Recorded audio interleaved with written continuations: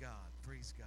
I will tell you that I'm definitely not confident in myself, but I am confident in the one who allows me to speak, the one who lives inside of my heart. I have more confidence. I'm more than confident in him, in my God, and I believe that he's going to help me tonight to speak to you. There's one verse that I wanted to read in your hearing before we pray for the message tonight. That's Ephesians 3:20. It's familiar to a lot of us that have been around in the church for a while. We know this verse. We quote this verse. We like this verse. It's a very positive verse. Ephesians 3:20 says this, "Now to him who is able to do far more abundantly than all that we ask or think, according to the power at work within us." Tonight I want to speak on this topic, that my God is more than enough. My God is more than enough. Why don't we pray? Lord, we love you tonight. We're thankful, God, for your hallelujah, the presence that we felt in this house today. We're thankful, Lord, for what you're doing in this congregation, this church body. God, I believe you have a word for us tonight. I pray, God, that we'd receive it in the name of Jesus and that you would move in this house in a mighty way. In the name of Jesus, we pray. Amen. Amen. Praise God. I do need, there is something, if Grant, if you'd like, just right out the corner out there on that little ledge. Sometimes we call it the storage ledge. But there's sometimes things there. But if there's something there, it's like a big bowl. There's a couple things in it. Just bring that in here real quick. Last time I spoke up here, I did splash water on myself. I'm not going to do that. So I learned my lesson on that one. I'm not going to do that. If you just want to leave that, just anywhere down there. I'm going to call somebody else up in a minute. I just wanted to not have a delay later for somebody to go get that. Whoever doesn't mind getting wet can come up later and help me with that. A person of my choosing. No, I'm teasing. But there is something about the verse Ephesians 3:20 that we read. He's able to do far more abundantly than all that we ask or think. Literally meaning that if you ask for something or if you think something, that's great. He can do way more than that. So anything that you ask in his name, he can exceed what you asked. But even beyond that, it says what you ask or even think. Things that you even think that he's able to do far more abundantly than that. That's why I believe that God is more than enough, because when you say the phrase just enough, it doesn't sound positive. It doesn't convey confidence when you say just enough. So the last thing I want to hear when I get on an airplane, for example, is the pilot to come on and say, "Folks, don't worry, I have just enough training to fly this airplane. Most likely we will arrive at the destination, not to worry. I've had just enough training to fly this airplane." That's not a good thing. You don't want to hear that. Or just before the doctor puts the mask on you to put you out, before he's going to operate on you, he says, "Hey, don't worry about it. I've never done this before, but I think I know just enough to be successful in this surgery." You don't want to hear that. Or even the car mechanic. There's a lot of YouTube mechanics in here. I'm one of them, where you just kind of watch a video and then you go fix stuff. And it works most of the time, really, believe it or not. But you don't want to take your car into the mechanic and him say something like, "Hey, I've not done this before, but I've read a lot of books, and I think I'm going to be able to fix your car because I know just enough to fix your car." You don't want to hear that. You want any of those kind of services that we expect in this life, we really want them to know more than enough. I want my surgeon to know more than he has to know so that he's able to accomplish what I need him to accomplish. I don't want to take chances with things like that. I want them to know more than enough. And fortunately tonight, I can tell you about a God that I serve and that we felt in this place that is more than enough. Praise God. Do you believe that? 3 of you. That's awesome. But God is more than enough. I don't want you to be fooled into thinking that the problem that you walked in here with, the sickness, the disease, the situation, whatever it is, might be too big for the God that I serve tonight, because I'm telling you that he is more than enough. Amen. Praise God. And not only this, our God knows the solution. He knows the answer that you need. So we'll pray and ask for things, but God in his infinite wisdom knows the answer that we need, and he's able to provide. He's well able to accomplish that need. Amen. Praise God. Psalms 23 is a familiar psalm for us. We've heard it. "The Lord is my shepherd, I shall not want." That psalm. But there is a passage in there in verse 5 that actually, this is the part where I would need a volunteer. No one's going to get wet. Don't worry. Good. Anthony, you want to do it? Come on up here, bud. So here's what we're going to do. In verse 5, so what I need you to do, if you can, because I have this thing. I need you to hold both of those things, if you can, in separate hands. You got it? Cool. So give me a little bit of water. Let's go away from the speaker because they're going to get real nervous back there. A little bit of water. Give it a half a cup maybe. But that's it. That's good. That's good. Now the Bible says in Psalms 23, if you read through that, there's a passage in there that says, my cup, what? Runneth over in the King James for you British folk.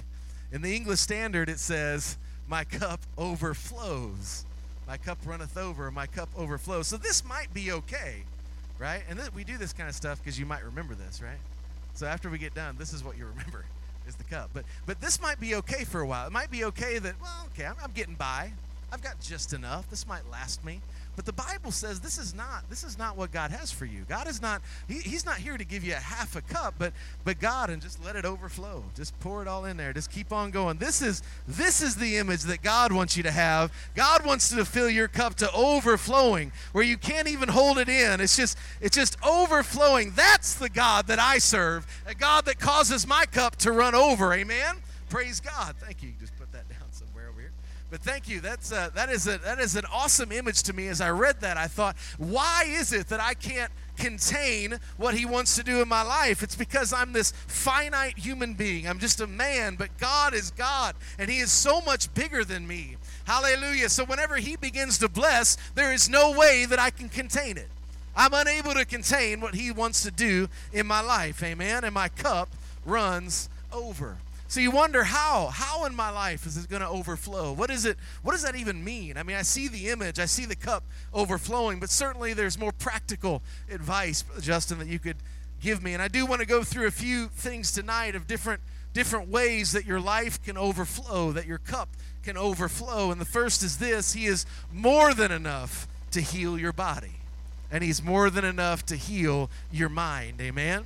Praise God. I know we are all familiar with different sicknesses and things that happen in our bodies, but I'm going to tell you something. There is a battle against minds today. And my God is able. He is more than enough to heal your mind. The Bible says in Psalms 103, 1 through 4, and I'll read this, really verse 3 I'm getting to, but I love this psalm. It says, "Bless the Lord, O my soul, and all that is within me. Bless his holy name." I just wonder, because we're getting down to the verse that I wanted to read there, but I just wonder if there's something in there that we should understand, that perhaps I need to bless the Lord first. Perhaps I need to extend a hand and just lift up that name that is above every name first. And then it goes on, "Bless the Lord, O my soul, forget not all his benefits." And then it says in verse 3, "Who forgives all of your iniquity." I'm thankful for that. And we'll get into that a little later. And then at the very next line, "Who heals all your diseases." What that means is you can't approach him with a disease that he can't heal. You can't approach him with a situation in your life, whatever it be, some kind of cancer or coronavirus, whatever it might be in the day that we live in. But there's not a disease that God is surprised by. There's not a disease that he can't heal. Amen? Do you believe that? Praise God. And verse 4 says, "Who redeems your life from the pit, who crowns you with steadfast love and mercy." I am so thankful for the God that I serve tonight. I'm so thankful to know him. Praise God. Amen. And we go on and understand that he's able to heal your body. In Acts chapter 5, verses 14 through 16, there's an occurrence here, and this is where Peter is going, and he's preaching the gospel. And it says in Acts 5:14, "And more than ever, believers were added to the Lord, multitudes of both men and women." And this is a little off topic. Can I tell you that I am believing that there is a multitude of men and women that are going to begin believing, that are going to come to the Lighthouse Church, and we're going to see an inflow of believers. Hallelujah. Praise God. I believe that in Jesus' name, and God is making a way for that. Amen. Praise God. And verse 15, "So that they even carried out the sick into the streets." They must have been pretty sick to have to be carried out into the streets. "Laid them on cots and mats, that as Peter came by, at least his shadow might fall on some of them." In verse 16, "The people also gathered from the towns around Jerusalem, bringing the sick, those afflicted with unclean spirits." And just to tie it in with Psalms 103, they were all healed, the Bible says in Acts 5 and 16. But it's amazing when I begin to think that the people just wanted to be in the shadow of the man of God. They had seen what God was able to do through Peter, and they just believed, that faith that they had, that if I can just be in the shadow of that man that is empowered by God, that man filled with the Spirit. If I could just be in his shadow, I believe healing will come. And it does say all were healed. Amen. Praise God. If you go to Acts chapter 19, verses 11 and 12, it says this: God was doing extraordinary miracles by the hands of Paul, another man filled with the Spirit, the same Spirit, hallelujah, that we enjoy tonight. Amen. God was doing extraordinary miracles so that even handkerchiefs or aprons that had touched his skin, meaning Paul, were carried away to the sick, and their diseases left them, and the evil spirits came out of them. That is power. That is God. Hallelujah. Moving through a man of God filled with the Spirit, Paul. And I'm going to tell you, that is the exact same Spirit, that overflowing Spirit that we are feeling in this place tonight, that you are filled with, that's inside of your heart. You have that Spirit. Hallelujah. That whenever a handkerchief would just touch his skin and they would take it to the sick, they would be healed. Does somebody believe me? You believe that you've got that same Spirit in this place today? Hallelujah. And we often like to talk about the lady with the issue of blood, and we talk about that, and it's amazing to think that she didn't say that if I can just get to Jesus and if he can lay his hand on my head, I'm going to be healed. She didn't say that. She said if I could just touch what? The hem of his garment. If I could just touch the very lowest part of his clothing, then I can be healed. I don't need to touch the top. I don't need to touch his head, the shoulder, the arm. If I can just get a touch of the lowest part, the closest part of his garment to the ground, if I can just touch that, I can be healed. And praise God, by her faith, she was healed. Amen? Praise God. He is able, he is more than enough to heal your body and your mind. Amen? He's more than enough to deliver you from bondage. More than enough to deliver you from bondage. We know the story, and if you've been reading the Lighthouse Church Plan, you would have passed through this a few days or maybe a couple weeks ago. The Israelites being delivered from the Egyptians, and I don't want to necessarily read the whole thing here, but Exodus 6 and 7 says, "Say therefore to the people of Israel, I am the Lord, and I will bring you out from under the burdens of the Egyptians. I will deliver you from slavery to them, and I will redeem you with an outstretched arm, with a great axe of judgment. I will take you to be my people. I will be your God. You shall know that I am the Lord your God who has brought you out from under the burdens of the Egyptians." We serve a God that is well able to bring you out of bondage. Now, the Israelites were literally in bondage. I mean, they were held captive. They were slaves to the Egyptians. But bondage is such a broad term today. There's so many things that seek to bind us. There's different entertainment things. There's pornography. There's substance abuse, physical, emotional abuse. There's impure thoughts and other ungodly distractions that the enemy tries to hurl at us. Bondage is everywhere today.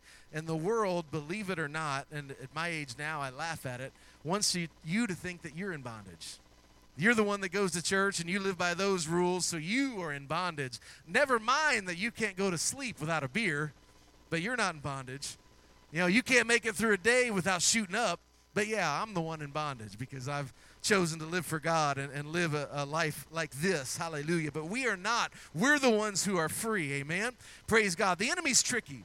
The enemy is so sly today. He tries to introduce things that seem okay, and maybe they are on the surface. And being in youth ministry for as long as I've been, I can see it. I can see how the enemy will inject things into a teenager's life that are innocent on the surface. The beginning of that is not that bad. But as you stay with it, it leads to a bondage, and it leads to a ripping away of a young person from the will of God. Now that hurts to watch. As a youth pastor, it is so difficult to watch when the enemy just injects something so innocent looking, and it distracts a young person, and they wind up getting out of the will of God. It tears them away from a youth group, and you start to watch them fall away from church, and they're going and seeking after other things. That is difficult for a youth pastor to watch, and I'm sure as a pastor it's difficult with the whole church. But that's something that's so hard to see. It honestly makes me angry at the enemy when I see the things that he does, the way he sneaks things in there. But I've traded my sorrows for joy.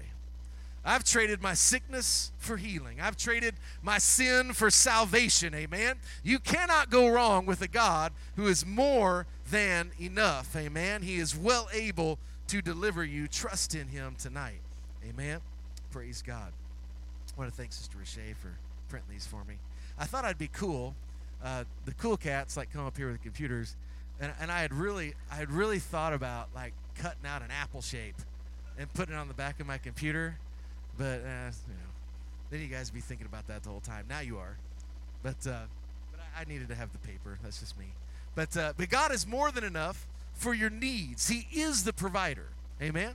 Philippians 4:19 says, "And my God will supply every need of yours according to his riches and glory in Christ Jesus." Now, I have seen people who have been provided for. I've seen the provision being given to other people, but not only that, I've been the recipient of the provision of God. Has anybody been the recipient of the provision of God? You know that he's a provider because there was a time where you weren't going to be able to make it, but somehow God showed up and provided a miracle for you and allowed you to make it through. I've been there. I've seen that. And I wanted to go through, there's a passage that may be familiar to many, but it's the story in Matthew chapter 15, 32 through 38.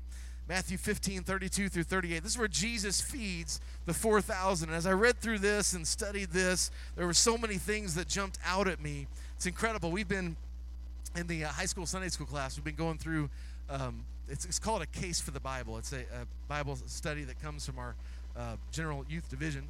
And there's a whole bunch of studies. But we've been going through A Case for the Bible. And it goes through and it talks about how the authenticity of it. When you look at how the Bible has been preserved, when you look at all the different books and all the different writers, how they perfectly intermingle with each other and they don't contradict each other. They've been preserved over the years. It's unbelievable to look at. So whenever I read these words, I know that I'm reading the breath of God. It's God's thoughts that I'm reading. And I know there's things in there he wants me to pull out for my own life. And it says in Matthew 15:32, "Then Jesus called his disciples to him and said, 'I have compassion on the crowd because they have been with me now 3 days and have nothing to eat.' And he says this, 'I am unwilling to send them away hungry.'" It jumped out at me. Now I know he's literally talking about actual hunger.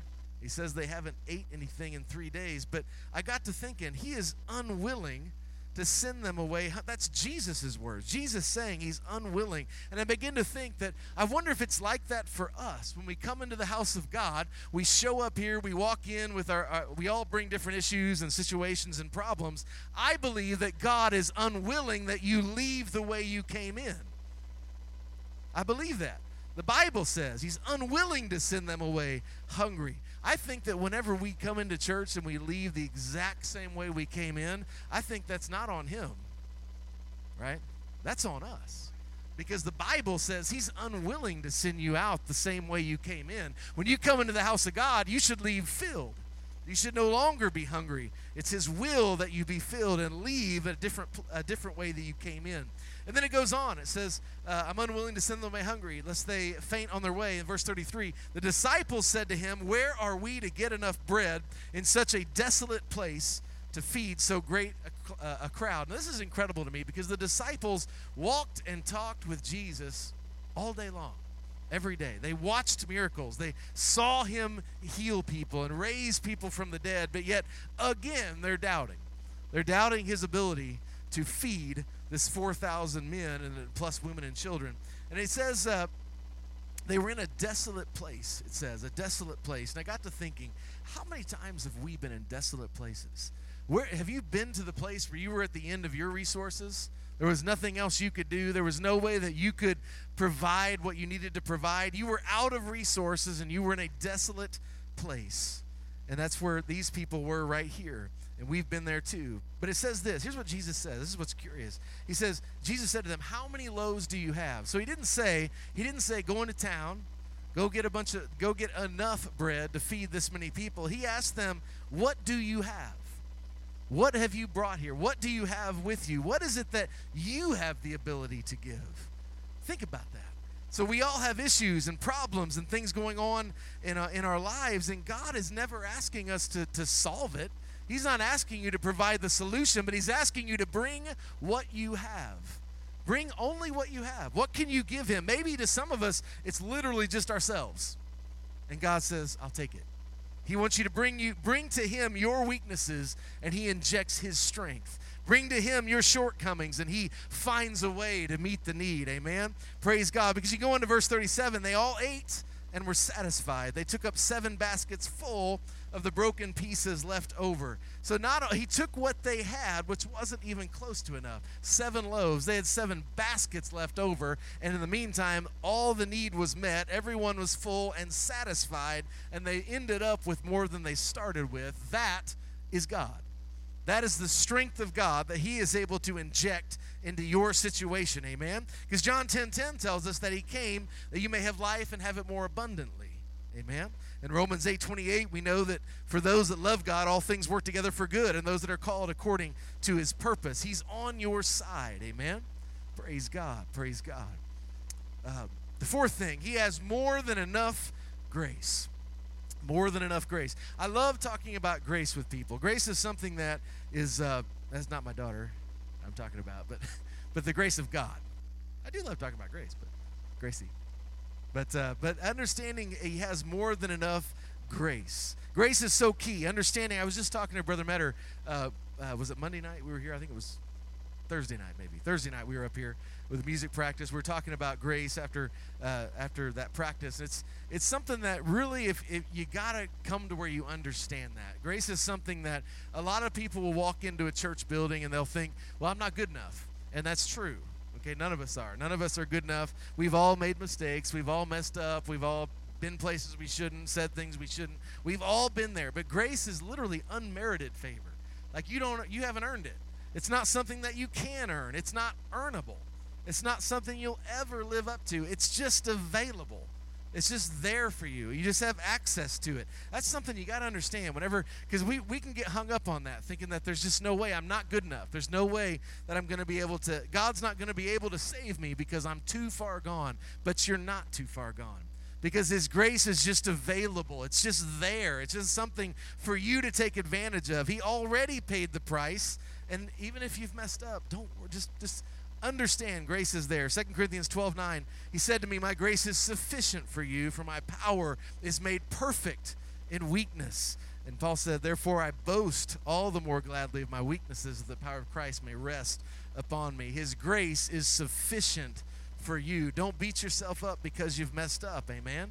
Pick yourself up off the ground. God is able and well able, more than able, and he's more than enough to forgive any sin. Hallelujah. Praise God. Praise God.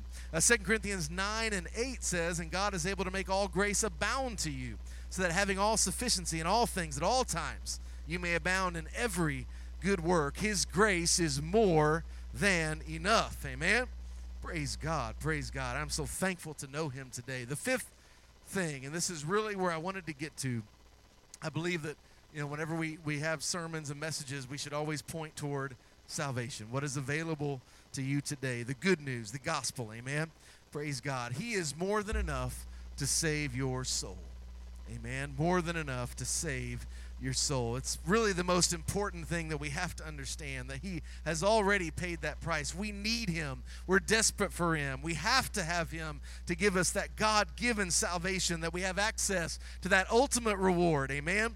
Praise God, praise God. And I wanted to go through, and really this is just, I have all the scriptures here, but I'm not going to read them. I'm just going to hopefully tell the story with God's help. But we understand that Jesus was betrayed by one of his own. So he understands. So Jesus knows what he has to do. The man Jesus, he understands that he has to die. He has to be the sacrifice. But to think that it was one of his own that betrayed him.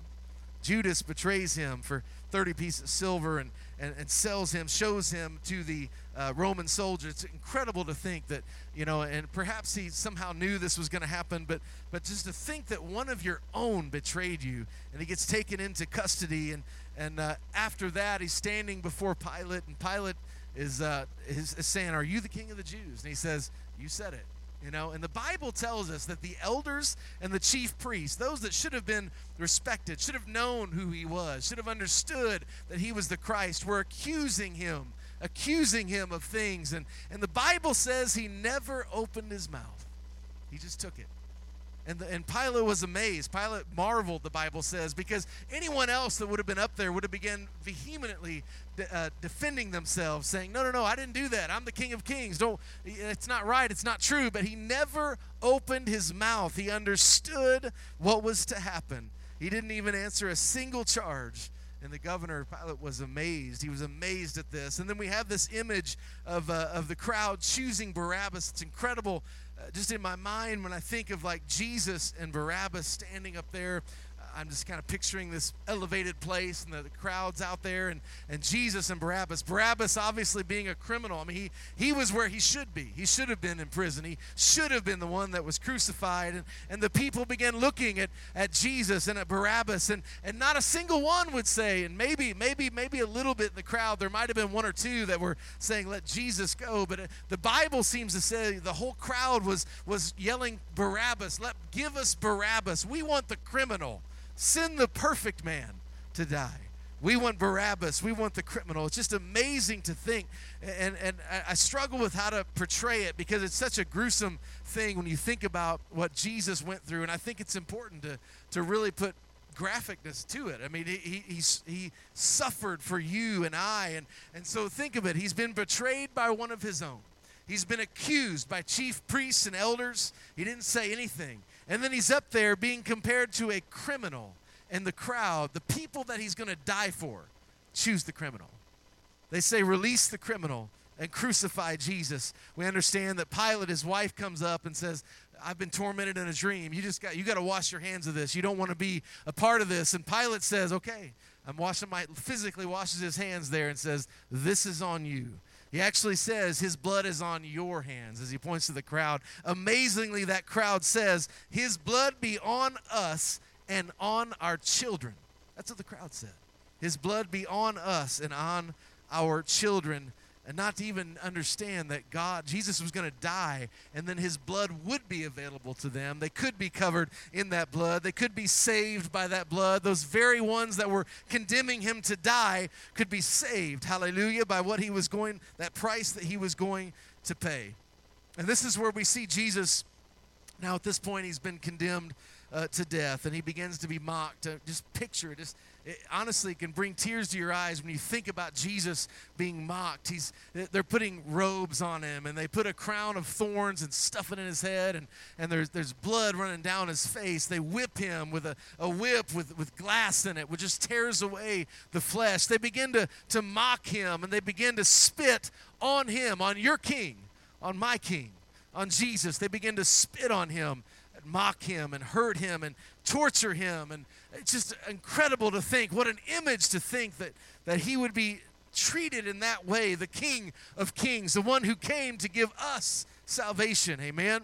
Praise God, praise God. And then the crucifixion. He's been so weakened by torture, so weakened by how he was treated and tortured and beaten, and so much blood that he had lost, he couldn't carry his own cross. He wasn't able to get up to the hill with his cross. He had been too weakened, and an innocent bystander named Simon had to carry his cross up to the top of the hill. And we understand he gets up there, and he has to lay on the tree he's going to be nailed to, and he's going to die on. And that Roman soldier that's having to nail those stakes into his hands and into his feet, and in Jesus' mind, he has to think, I'm doing this for you.